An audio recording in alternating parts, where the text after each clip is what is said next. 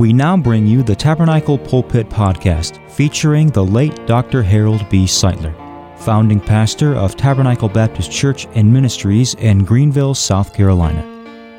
And now, today's edition of the Tabernacle Pulpit Podcast. Matthew chapter number 14. Matthew chapter number 14. Now I want to speak to you tonight on the feeding of the 5,000 as recorded, beginning with verse number 15 in Matthew 14 tonight.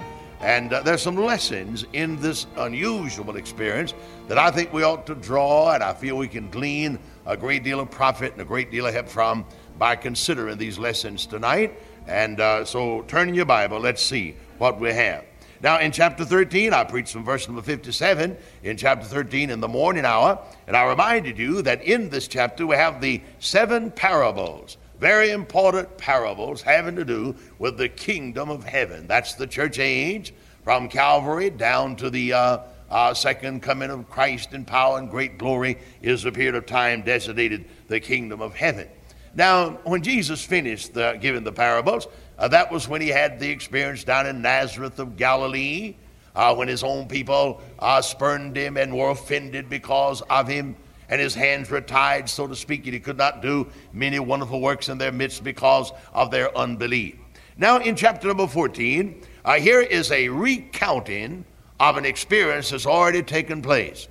When Herod heard that Jesus was doing these great and mighty miracles, the first conclusion that he came to was that John the Baptizer had been resurrected from the dead, and that John was back on the scene preaching and proclaiming and denouncing and condemning Herod. And Herod's conscience began to trouble him a great deal at the thought of John the Baptist back on hand to give him a lot of trouble and a lot of opposition. Now, what had happened? John had stood fearlessly to Herod and said, "It's not lawful for you to have your brother Philip's wife." And Herod didn't like it, and his wife Herodias didn't like it. And from the moment John stood and brought that message to Herod, Herod and Herodias did not give up until they had destroyed John the Baptist. Now, a little bit later on, there was a great birthday celebration in the palace of Herod, and I've had the privilege of visiting in the ruins of that palace there just above Samaria in the land of Israel. And there was a great ingathering of all the dignitaries throughout Israel to celebrate the birthday of this great occasion with Herod and with Herodias. And Herodias had a daughter whose name was Salome, I believe the Bible tells us. And she danced before Herod and all of his drunken guests. Now, you can imagine a great deal about that. Most of us in this building are not accustomed to anything like no doubt went on that night in that palace. I mean, we don't usually go to places like that. And the most of us would be rather strange. We really don't imagine some things that would go on in that kind of an atmosphere of revelry and of drinking. You know, when a person becomes inflamed by strong drink, they do irrational things, and they do things that never, under ordinary circumstances, become guilty of. And this shenanigan was in high force, and they were having a great time together when this young lady moved out and began to dance in some exotic way and some very lustful, enticing, sinful fashion. You can imagine, if your imagination is keen at all, you can imagine something of what might have gone on as a result of that infamous dance by Salome before those wicked men gathered to celebrate with Herod. And Herod was so pleased by this young, beautiful lady until on the impulse of the moment he said, "I'll give you anything you desire. You've so satisfied my companions and my friends, and you've so danced before us until you make your request, and I'll grant your request." Now, that was a very foolish thing for a king, a Roman governor, to say to a young lady. But the young lady had already been instructed by Mama to come and report that to Mother. And she went right to her mother and told Mother what Herod had promised. And, of course, Herodias, having been denounced by John the Baptist, said, "You request the head of John the Baptist delivered to me on a charger." And when the young lady came back to Herod and made that report, Herod was grieved. And yet, because of his word, and because of his company, the great crowd of people gathered in his palace to celebrate, he couldn't go back on his word. And so he had John in prison. He was then in prison. He sent for John and had his head brought they executed John the Baptizer and brought that head on a charger and gave it to Herod, and Herod in turn delivered that to the wicked wife Herodias at the request of Salome the daughter. Isn't that an awful thing? A gruesome sort of thing. Here's a night of laughter and merriment and dancing and revelry that turned into a bloody slaughter. And one of the best men, one of the greatest men that ever lived, lost his life as a result of that drunken revelry in the palace of Herod on that infamous night. You can almost see that head of John the Baptist set up right on that charger with its bloody hair and gory expression, brought in and given to that wicked woman, and now her revenge is satisfied. Her fury has been satisfied. Her hatred for John the Baptist has now been satisfied. What an awful picture that is. And Herod killed and executed John. Now when the disciples of John heard about that, they went and took the body, the beheaded body of John the Baptist, and carried it out and buried that body. In verse number 12, the disciples came and found the body and carried the body out and buried it and went and told Jesus. I like that. And I learned a lesson at that point that I want you to get tonight. You can always tell the Lord whatever problem you might have. I see these disciples bury carefully the body of John the Baptist, and then they hurry down to where the Lord is and report to the Lord that John the forerunner has now been executed and his body has been buried. They went and told Jesus. What crises have you had in your life? What crises shall you have tomorrow? What crises shall you have next year? Not one of us know. But one thing all of us know, we can tell the Lord about our burdens, whatever they may be, however numerous they may be, or how terrible they may be. We can tell the Lord about our problems, can't we? Take your burdens to the Lord and leave them there. They went and told Jesus what had happened. Well, what did the Lord do when he found out? In verse 13, when Jesus heard of it, he departed thence by ship into a desert place apart. Now imagine the Lord wanted a solitary place where he could meditate. After all, John was a relative. John is the forerunner. John is the one sent of God to do exactly what John did. John chapter 1, verse 6, there was a man sent from God whose name was John. And I'm sure that the Lord had great esteem and respect for John the Baptist. And when he heard that he was dead and his body was buried, and the gruesome, terrible story of how he was executed, he said, I want to get alone and think and meditate and no doubt grieve. I'm sure the heart of our Lord was moved in real compassion upon the death of John the Baptist. You remember one time in John chapter number 10, chapter 11 it is, how Jesus wept with Martha and Mary over the passing of Lazarus, who was only a friend and not a relative, who was only a friend and not a forerunner. And yet when Lazarus died, Jesus wept with Martha and Mary. So he said, I want a solitary place. And he departed from thence by ship to a desert place, a solitary place where he could be alone and reminisce and think and lament and grieve in the untimely and tragic passing of John the Baptist. Now when the people, watch this now, when the people saw what the Lord was doing and heard what the Lord had done, they followed him on foot out of every city throughout that entire area. The Lord said, I want to be alone, but they would not let him be alone. The Lord said, I must find a solitary desert place, but they would not allow him to find a solitary desert place.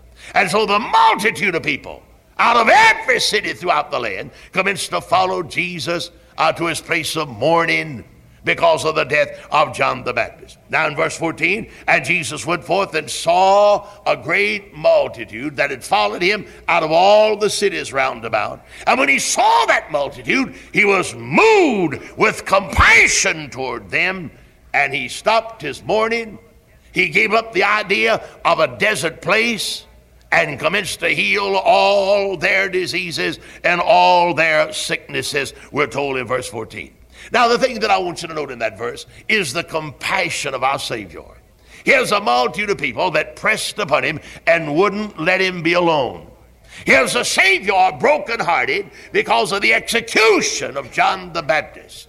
And he said, I want a desert place. I want to meditate. I want to think. And I want to grieve in the passing of my brother, John the Baptist. But they wouldn't let him do it. And the more he sought the desert place, the more the multitude increased and followed him out of all the cities. And when the Lord saw the multitudes that followed him in that time of bereavement, he said, I have no time for myself. I can't do that for myself. I'll give myself to them. And he turned and commenced to minister to the multitudes around about him. Now, it's important to grieve when there's a death in your family. It'd be an abnormal situation if you didn't. When mother dies, you can't help but grieve. When husband dies, if you're natural, you're going to grieve. When a son or daughter dies, you're going to grieve. When a neighbor dies, you're going to grieve. And naturally, the Lord was grief-stricken in the passing of John the Baptist. But there's some things more important than mourning and grieving. As far as service is concerned and ministry is concerned, that multitude was more important to our Lord than John the Baptist and his decease. And when he saw the multitude, he forgot his mourning and his solitary place, and he commenced to heal them of all their illnesses and their sicknesses and their disease. That's just like the Lord. What a compassionate Savior he is to all of us. He looks upon you. He looks upon all of us as a group. He pities, God pities his children as an earthly father does pity his own children. There's not a dad in this building but what doesn't have pity for his own children and pity for his own grandchildren. And any earthly daddy would go to the limit because of that pity that he has for his children and for his grandchildren to provide and to help in the time of crises. But as an earthly father pities, so does our heavenly Father pity them that believe in him. As he looks upon us a long way from home in an unfriendly world, beset by sin and temptation, aggravated by the devil and demons, and afflicted with a body that's prone to wonder, Lord, I feel it. God has pity upon us and concern for us, and I'm so glad that I can believe that and report that to you. When Jesus saw the multitude, he was moved with compassion and commenced to heal all of their sicknesses. If the devil ever comes to you and tempts you to believe that God doesn't care, you've had problems, you've had trouble, you've had heartache, you've wept tears, and the devil whispers to you, God doesn't care, God's not occupied, you tell the devil he's a liar, and Jesus called him a liar before you did. And call him the father of all liars before you did. You tell him he's a liar, that God does love you, and that God is occupied with you, and that he is concerned about you. I'm convinced in my soul that in our Sunday school lesson today, when old Hezekiah turned his face toward the wall and commenced to weep and pray, I'm convinced God was moved by the prayer of Hezekiah. And God did something about it and said, Isaiah, go back and report that he's got 15 extra years to live. He's not going to die as I first reported. He's going to live 15 more years. The tears of Hezekiah moved the heart of God. Your tears move God. Your troubles concern God. Your afflictions concern the Almighty. And the day shall never be but what God doesn't have compassion toward the multitudes. You remember that. That's the kind of God we serve. Now, verse 15. And when it was eventide, the sun's going down, the shades of night are beginning to fall. All day long, the Lord sought that desert place and could not find it. All day long, the multitudes increased as they came out of all the cities around about and followed the lowly Nazarene. And Jesus has been healing their sicknesses and praying for those all day long. And the shades are now lengthened, and the night begins to fall upon that great conclave of people. And as it did, his disciples came and said to him, this is a desert place. These folk are a long way from home. There's no village close by. There's no shopping center close by. There's no restaurant close by. These people are a long way from home. They're in a desert place. And they said, the time is now past. Send the multitudes away, said the disciples. that they may go into the villages and buy for themselves victuals, or buy for themselves food. Send them away. The shades of night have begun to fall. Now, I don't know. I think I'd have to read between the lines if I suggested to you that the disciples were a little bit impatient. Now, they might well have been a little bit impatient. They might have well known that the Lord wanted a desert place, a solitary place, where he could mourn the tragic death of John the Baptist. And I imagine when that crowd got larger and larger and more joined that multitudes, those disciples became more and more upset and more impatient with the multitude. And when they hanged around and just hanged around all day long until night was beginning to fall, their patience was wearing thin. And they came to the Lord and said, send this crowd away. It's going to be bad. If you don't get this crowd away soon, the night's going to fall and all these people will be left out here in this desert place without food. Now that's a normal conclusion. Now whether the disciples were more impatient than compassionate may be debatable. It might have been impatience rather than compassion. I don't know about that. The Bible doesn't say. With the Lord, it was not impatience, but compassion. But with the disciples, they might have just wanted to get the crowd away from their grieving Savior. And so they said, send them away. The night is falling and there's no food. Send them away. Now I want you to watch what Jesus said. But Jesus said to his disciples, they need not depart.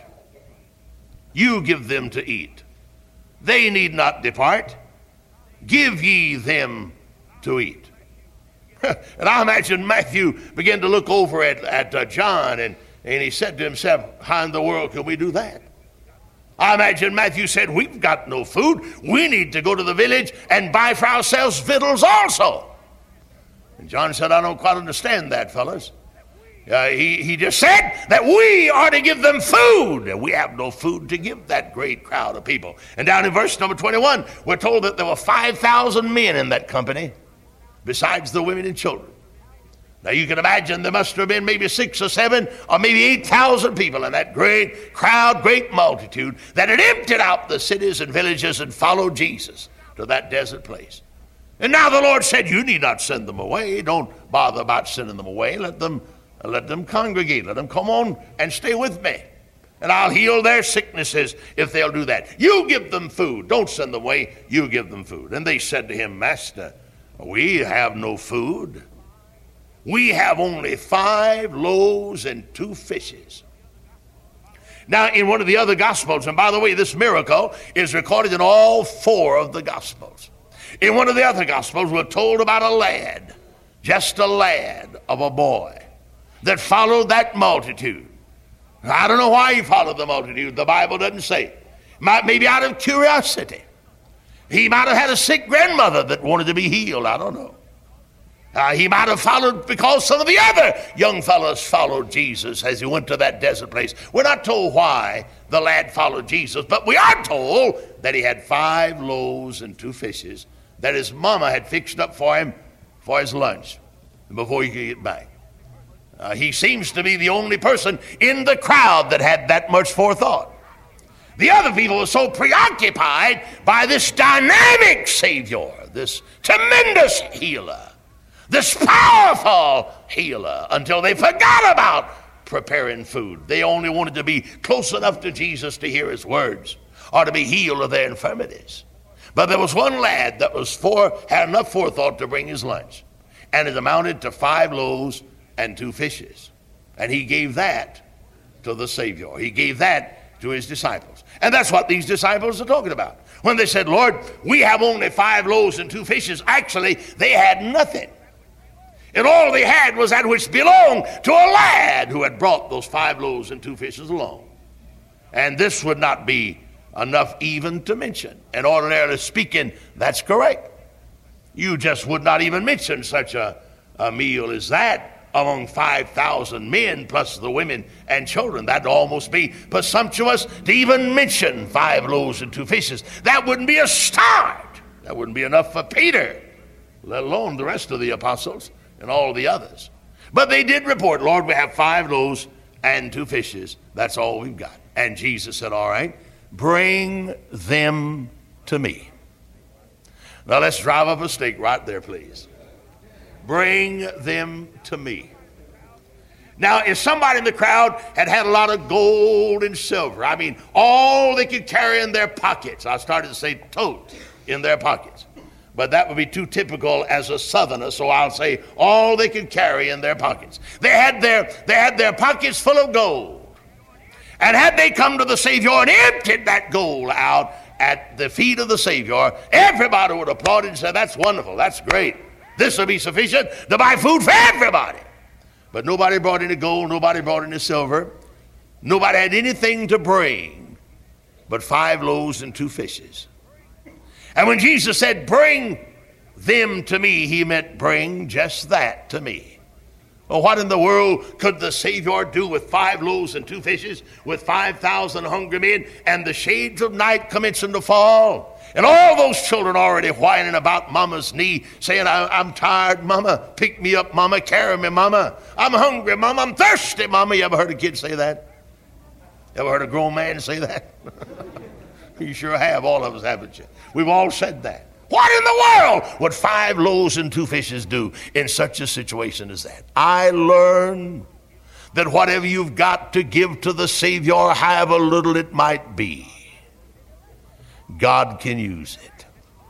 And if there's any lesson taught in this great miracle of the feeding of 5,000 people, it's the lesson that though your gift may be small, like the widow's mite, or like the lunch of the lad, 5 loaves and 2 fishes, you need not hesitate to bring that to the Savior. And God can use it. You know, sometimes me and you say to ourselves, well, if I could sing like Brother Aiken, or if I could sing like Sharon sang a moment ago, or if I could play the instruments, or if I could do something great, if I could be the superintendent of the Sunday school like Brother Harold Tuck, or if I could be a great leader among the people in the congregation. No, that's not what God's looking for. God has his leaders, and I rejoice in his leaders. I thank God for those that fill that place of leadership and who have the talent and the ability to step forward and lead God's people. But God's not looking for that. He's looking for the man or the woman or the boy or girl that has 5 loaves and 2 fishes. And who will say, Lord, this is not much, but if you can use it, it's available. And if you'll say that to God, there just isn't any telling what the Lord could do with you in your life. If you can say to the Lord, it's not much, Jesus, but it's available. We need to present ourselves as available to the Savior. You know, I look back at my own life, and I look at the lives of some of you that I've known intimately down through many years here at Tabernacle as we fellowship together. It's been a blessed experience. I've enjoyed being with you and fellowship with you so much. But I look at my own life, and I say to myself, how in the world, or why in the world would God ever call me to try to serve him in any capacity? You name it, brother. I'm not worthy, as this brother sang a while ago, to be the doorkeeper. David said, Lord, let me be the doorkeeper in the house of God. I can say, David, that ought to be my job. You're the sweet singer. You can play the harp. And you can write the psalms and sing the psalms. I can't do that. Let me be the doorkeeper. I'm not worthy of that. And not one of us are. And yet God can take a smoking flax and a broken reed and a crooked stick and use it to God's glory. You say, well, if I had millions, I'd serve God. I've had people come to me every once in a while and say, Brother Harold, you know what I'd do if I had $1 million? And I say, well, don't think I do. What would you do if you had $1 million? And they begin to tell me what they would do if they had $1 million. They said, well, we'd pay off all the debts of Tabernacle, and they're sincere in that. We'd pay off all the debts of Tabernacle, and we'd pay all the radio debts, and we'd buy radio time on a lot of radio stations. We'd buy TV time for you, and we'd just give you all the money you could use in getting the gospel out, and we'd send the missionaries around the world if we only had $1 million. Well, to tell you the truth, in 34 years, I have never met that man that had $1 million.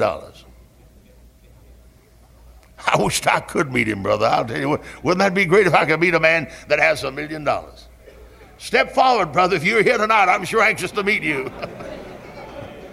I've never met that man, never met that woman that had $1 million they was willing to divide with me in preaching the gospel. Never.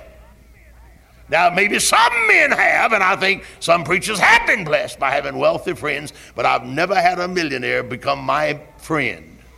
I mean, my bosom friend. Down through all these years, I've never had it, not to my knowledge. I've had men that have good money and make good money. Thank God for them. But I'm talking about a real wealthy person. I've never had one like that befriend me and my ministry. But you know what's kept us going? It's the dollar bills and the $5 bills down through the years. Years ago, I received a letter from a little girl, just a child, early teenager. And she sent me an Indian head penny. And she said, this is all I've got, and I want you to have this Indian head penny. Well, I substituted another penny for that when I still have that Indian head penny. And I wouldn't take anything in the world for that Indian head penny that a little girl sent to me that heard my voice on the radio. Now, somebody said, well, if I had $1 million, I'd give that. No, God's not wanting the millions. He's wanting 5 loaves and 2 fishes, and most of us have that available. We can provide that, couldn't we? We can't provide $1 million, and you may talk about what you would do if you could, but chances are you'll never be able to provide $1 million, but all of us can say, Lord, here's 5 loaves and 2 fishes. And those disciples said, Lord, here it is. But what in the world can you do with this among so great a cloud of multitude, a crowd of people? What good would it do? Forget it. Send them on home. These 5 loaves and 2 fishes wouldn't even start to take care of the situation. But Jesus said, bring them hither to me. Bring them to me. Bring them to me. And I think I can do something with them. And I'm about to read to you what the Lord did to them and did with them. You might discount it. You might say that's trifling. You might say that's nothing. But the Lord used His supernatural power to perform a supernatural feat in doing something with those 5 loaves and 2 fishes that I'm preaching about tonight, that I want you to see. God can use you. You provide the sinner, and God will provide the grace. And He'll use you if you'll make yourself available. And there's nothing in the world more precious that you could do than to make yourself available. A vessel meet for the Master's use. Well, I can't do much preaching. I wouldn't be at all surprised if I'm not preaching to folk right now that ought to be in full-time Christian ministry. And you're hesitant. You draw back. And the reason you're hesitant is because you say, my talent is small. My abilities are few. And my virtues are few. And I just can't produce. And I'm so small. And I'm so weak. Maybe God can't use me. You're the very one that I'm convinced God could use most if you made yourself available. The little lad said, here's what I've got. Take what I've got. You're welcome to it. And they took it and brought it to the Savior. Jesus said, bring it to me. Now, what did He do? Watch what He did first.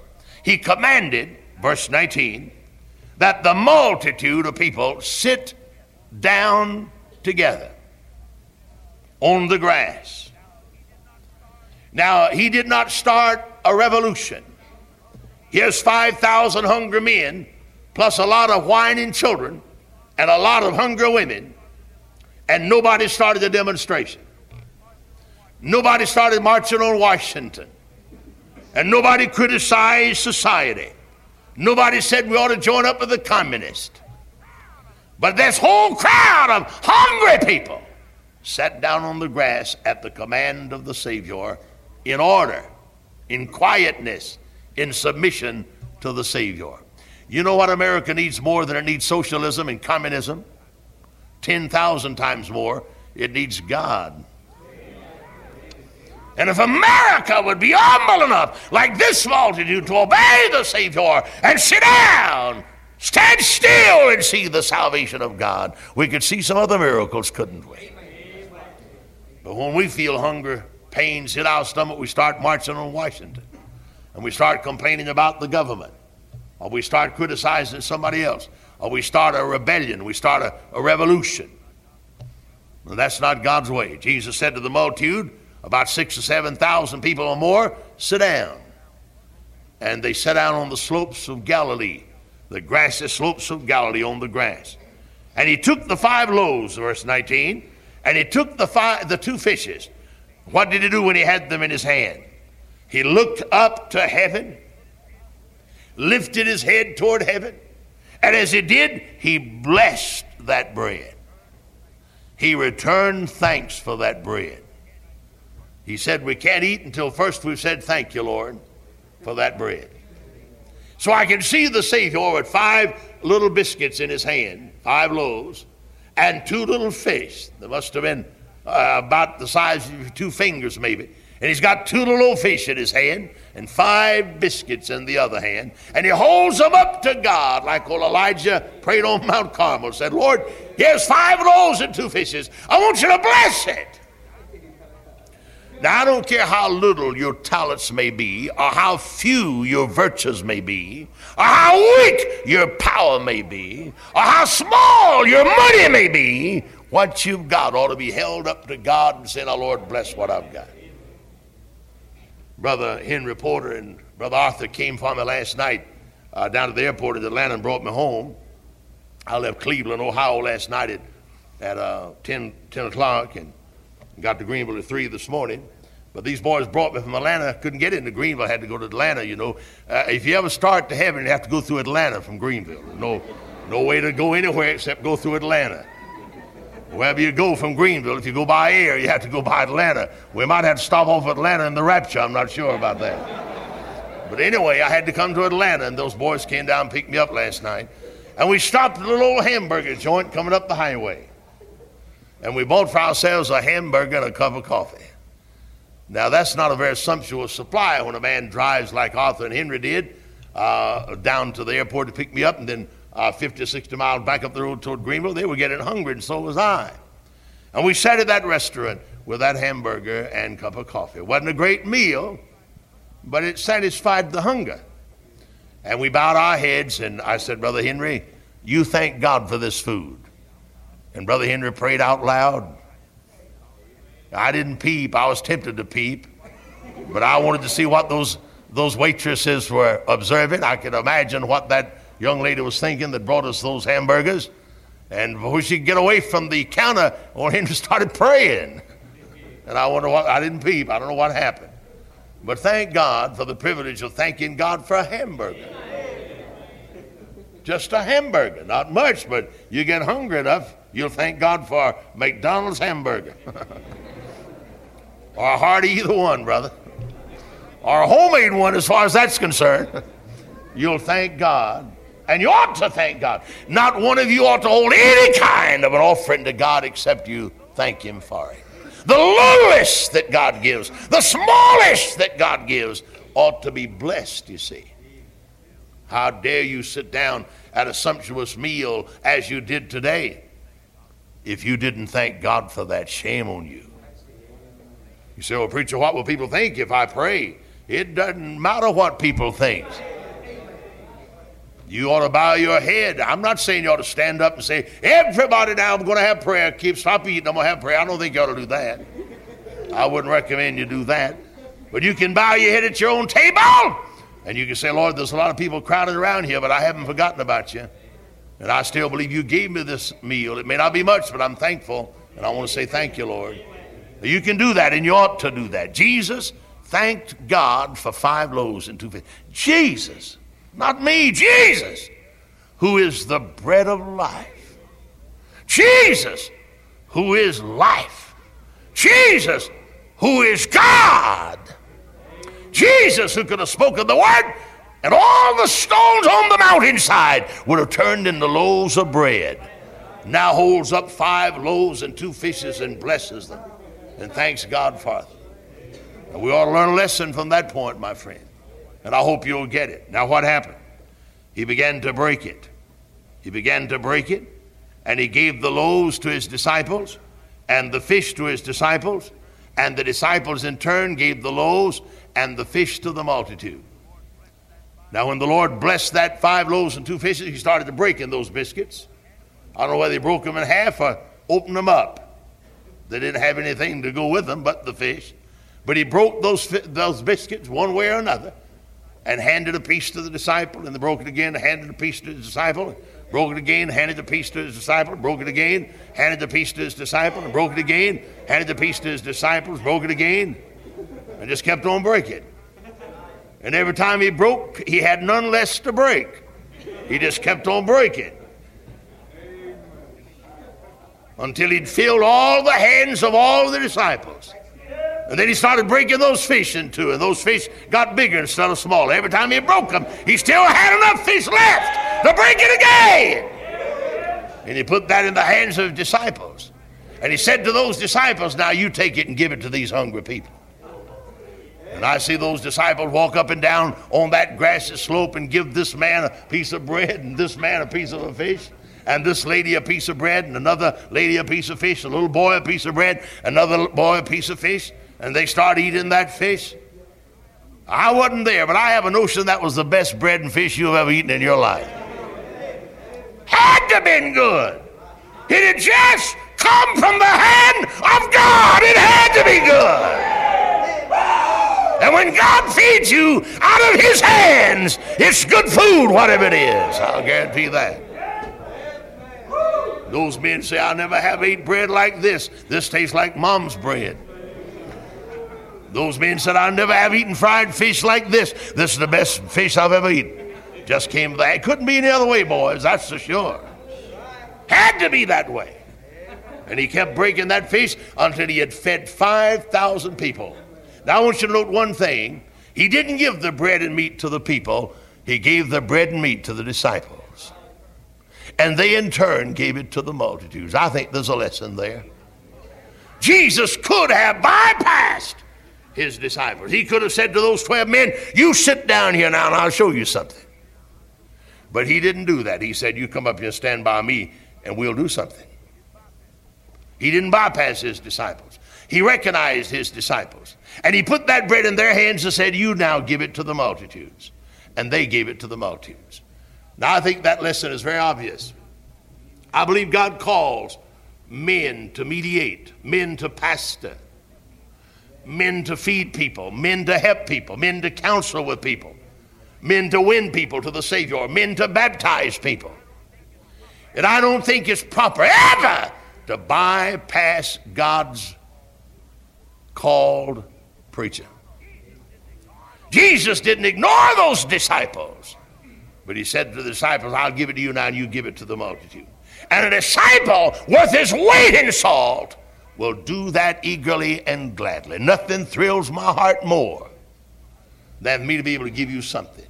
What I give you sometimes I think is so weak until I'm ashamed of myself. I wished I could be a better pastor to you than I have been. I couldn't ask for a better people to pastor, that's for sure.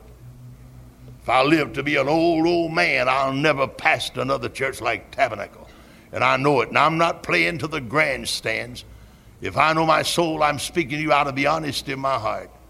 Every once in a while, my wife says to me, if you and I pastor in Tabernacle, what will we do? And she's not kidding either. She said, what could I do? She said, if we couldn't go to Tabernacle, where could we go? As if she's lost for what to do if she couldn't come to Tabernacle. That's how my wife feels about you all. And I'm glad she feels that way about you, and I feel the same way. And every time God gives me something, if it's not much, if he gives me just a little bit, I can't hardly wait until I can get to the pulpit and give it to you.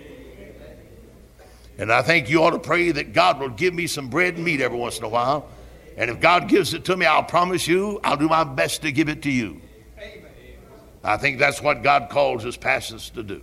And Jesus said, now you take this and feed these 5,000. And it says in verse 20, and they did all eat and were filled. I can see an old fella over on the edge of the crowd picking his teeth with a blade of grass he plucked out of the ground. You see him? And he's picking that piece out of his tooth and he's chewing that up. That piece that got in the cavity, he's gouging that out, and he's now about to eat that piece in the cavity. And I hear another fellow say, I just never have eaten bread like that before. That was so good. Wasn't that good? Amen, wasn't that good? Hey, boy, who's your mama?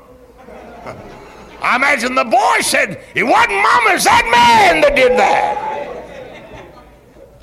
Oh, yes. And they all did eat and were filled. I see them get up and stretch, begin to pat their stomachs. So I never have had a meal like that. That's as good as I've ever eaten. They were all filled. You know, when a man comes to the Savior, it may be bread and meat, but it'll satisfy you. When you get to know the Lord and come to the Savior, you don't have to have satin and silk and gold and silver. You don't have to have a mansion over the hilltop. When you come to God, a little meager fare with God is all right, brother. If you've got the Lord in your soul, it's all right wherever you may be, under any circumstances. God makes the circumstances, doesn't he? Oh, yes. I'd rather have Jesus than to be the king of a vast domain. A lot of poor people in this world tonight. A lot of people that don't have what you've got and what I've got. But many of those poor people have God in their hearts. They may live in a little humble hovel down by the river somewhere, or over on the edge of the mountains somewhere. But they've got the Lord in their heart, brother. I've eaten in homes that I couldn't describe to you. But I felt and sensed the presence of God when I sit down at their tables.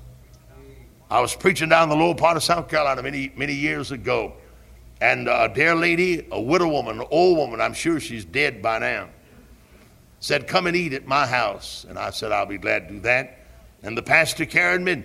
We went as far as we could in the car and parked the car on the side of the railroad and walked the railroad tracks to that woman's house. And I don't know, we must have walked a mile. I don't remember. But we couldn't get to her house with a car. Parked it beside the railroad and walked the tracks to that woman's house.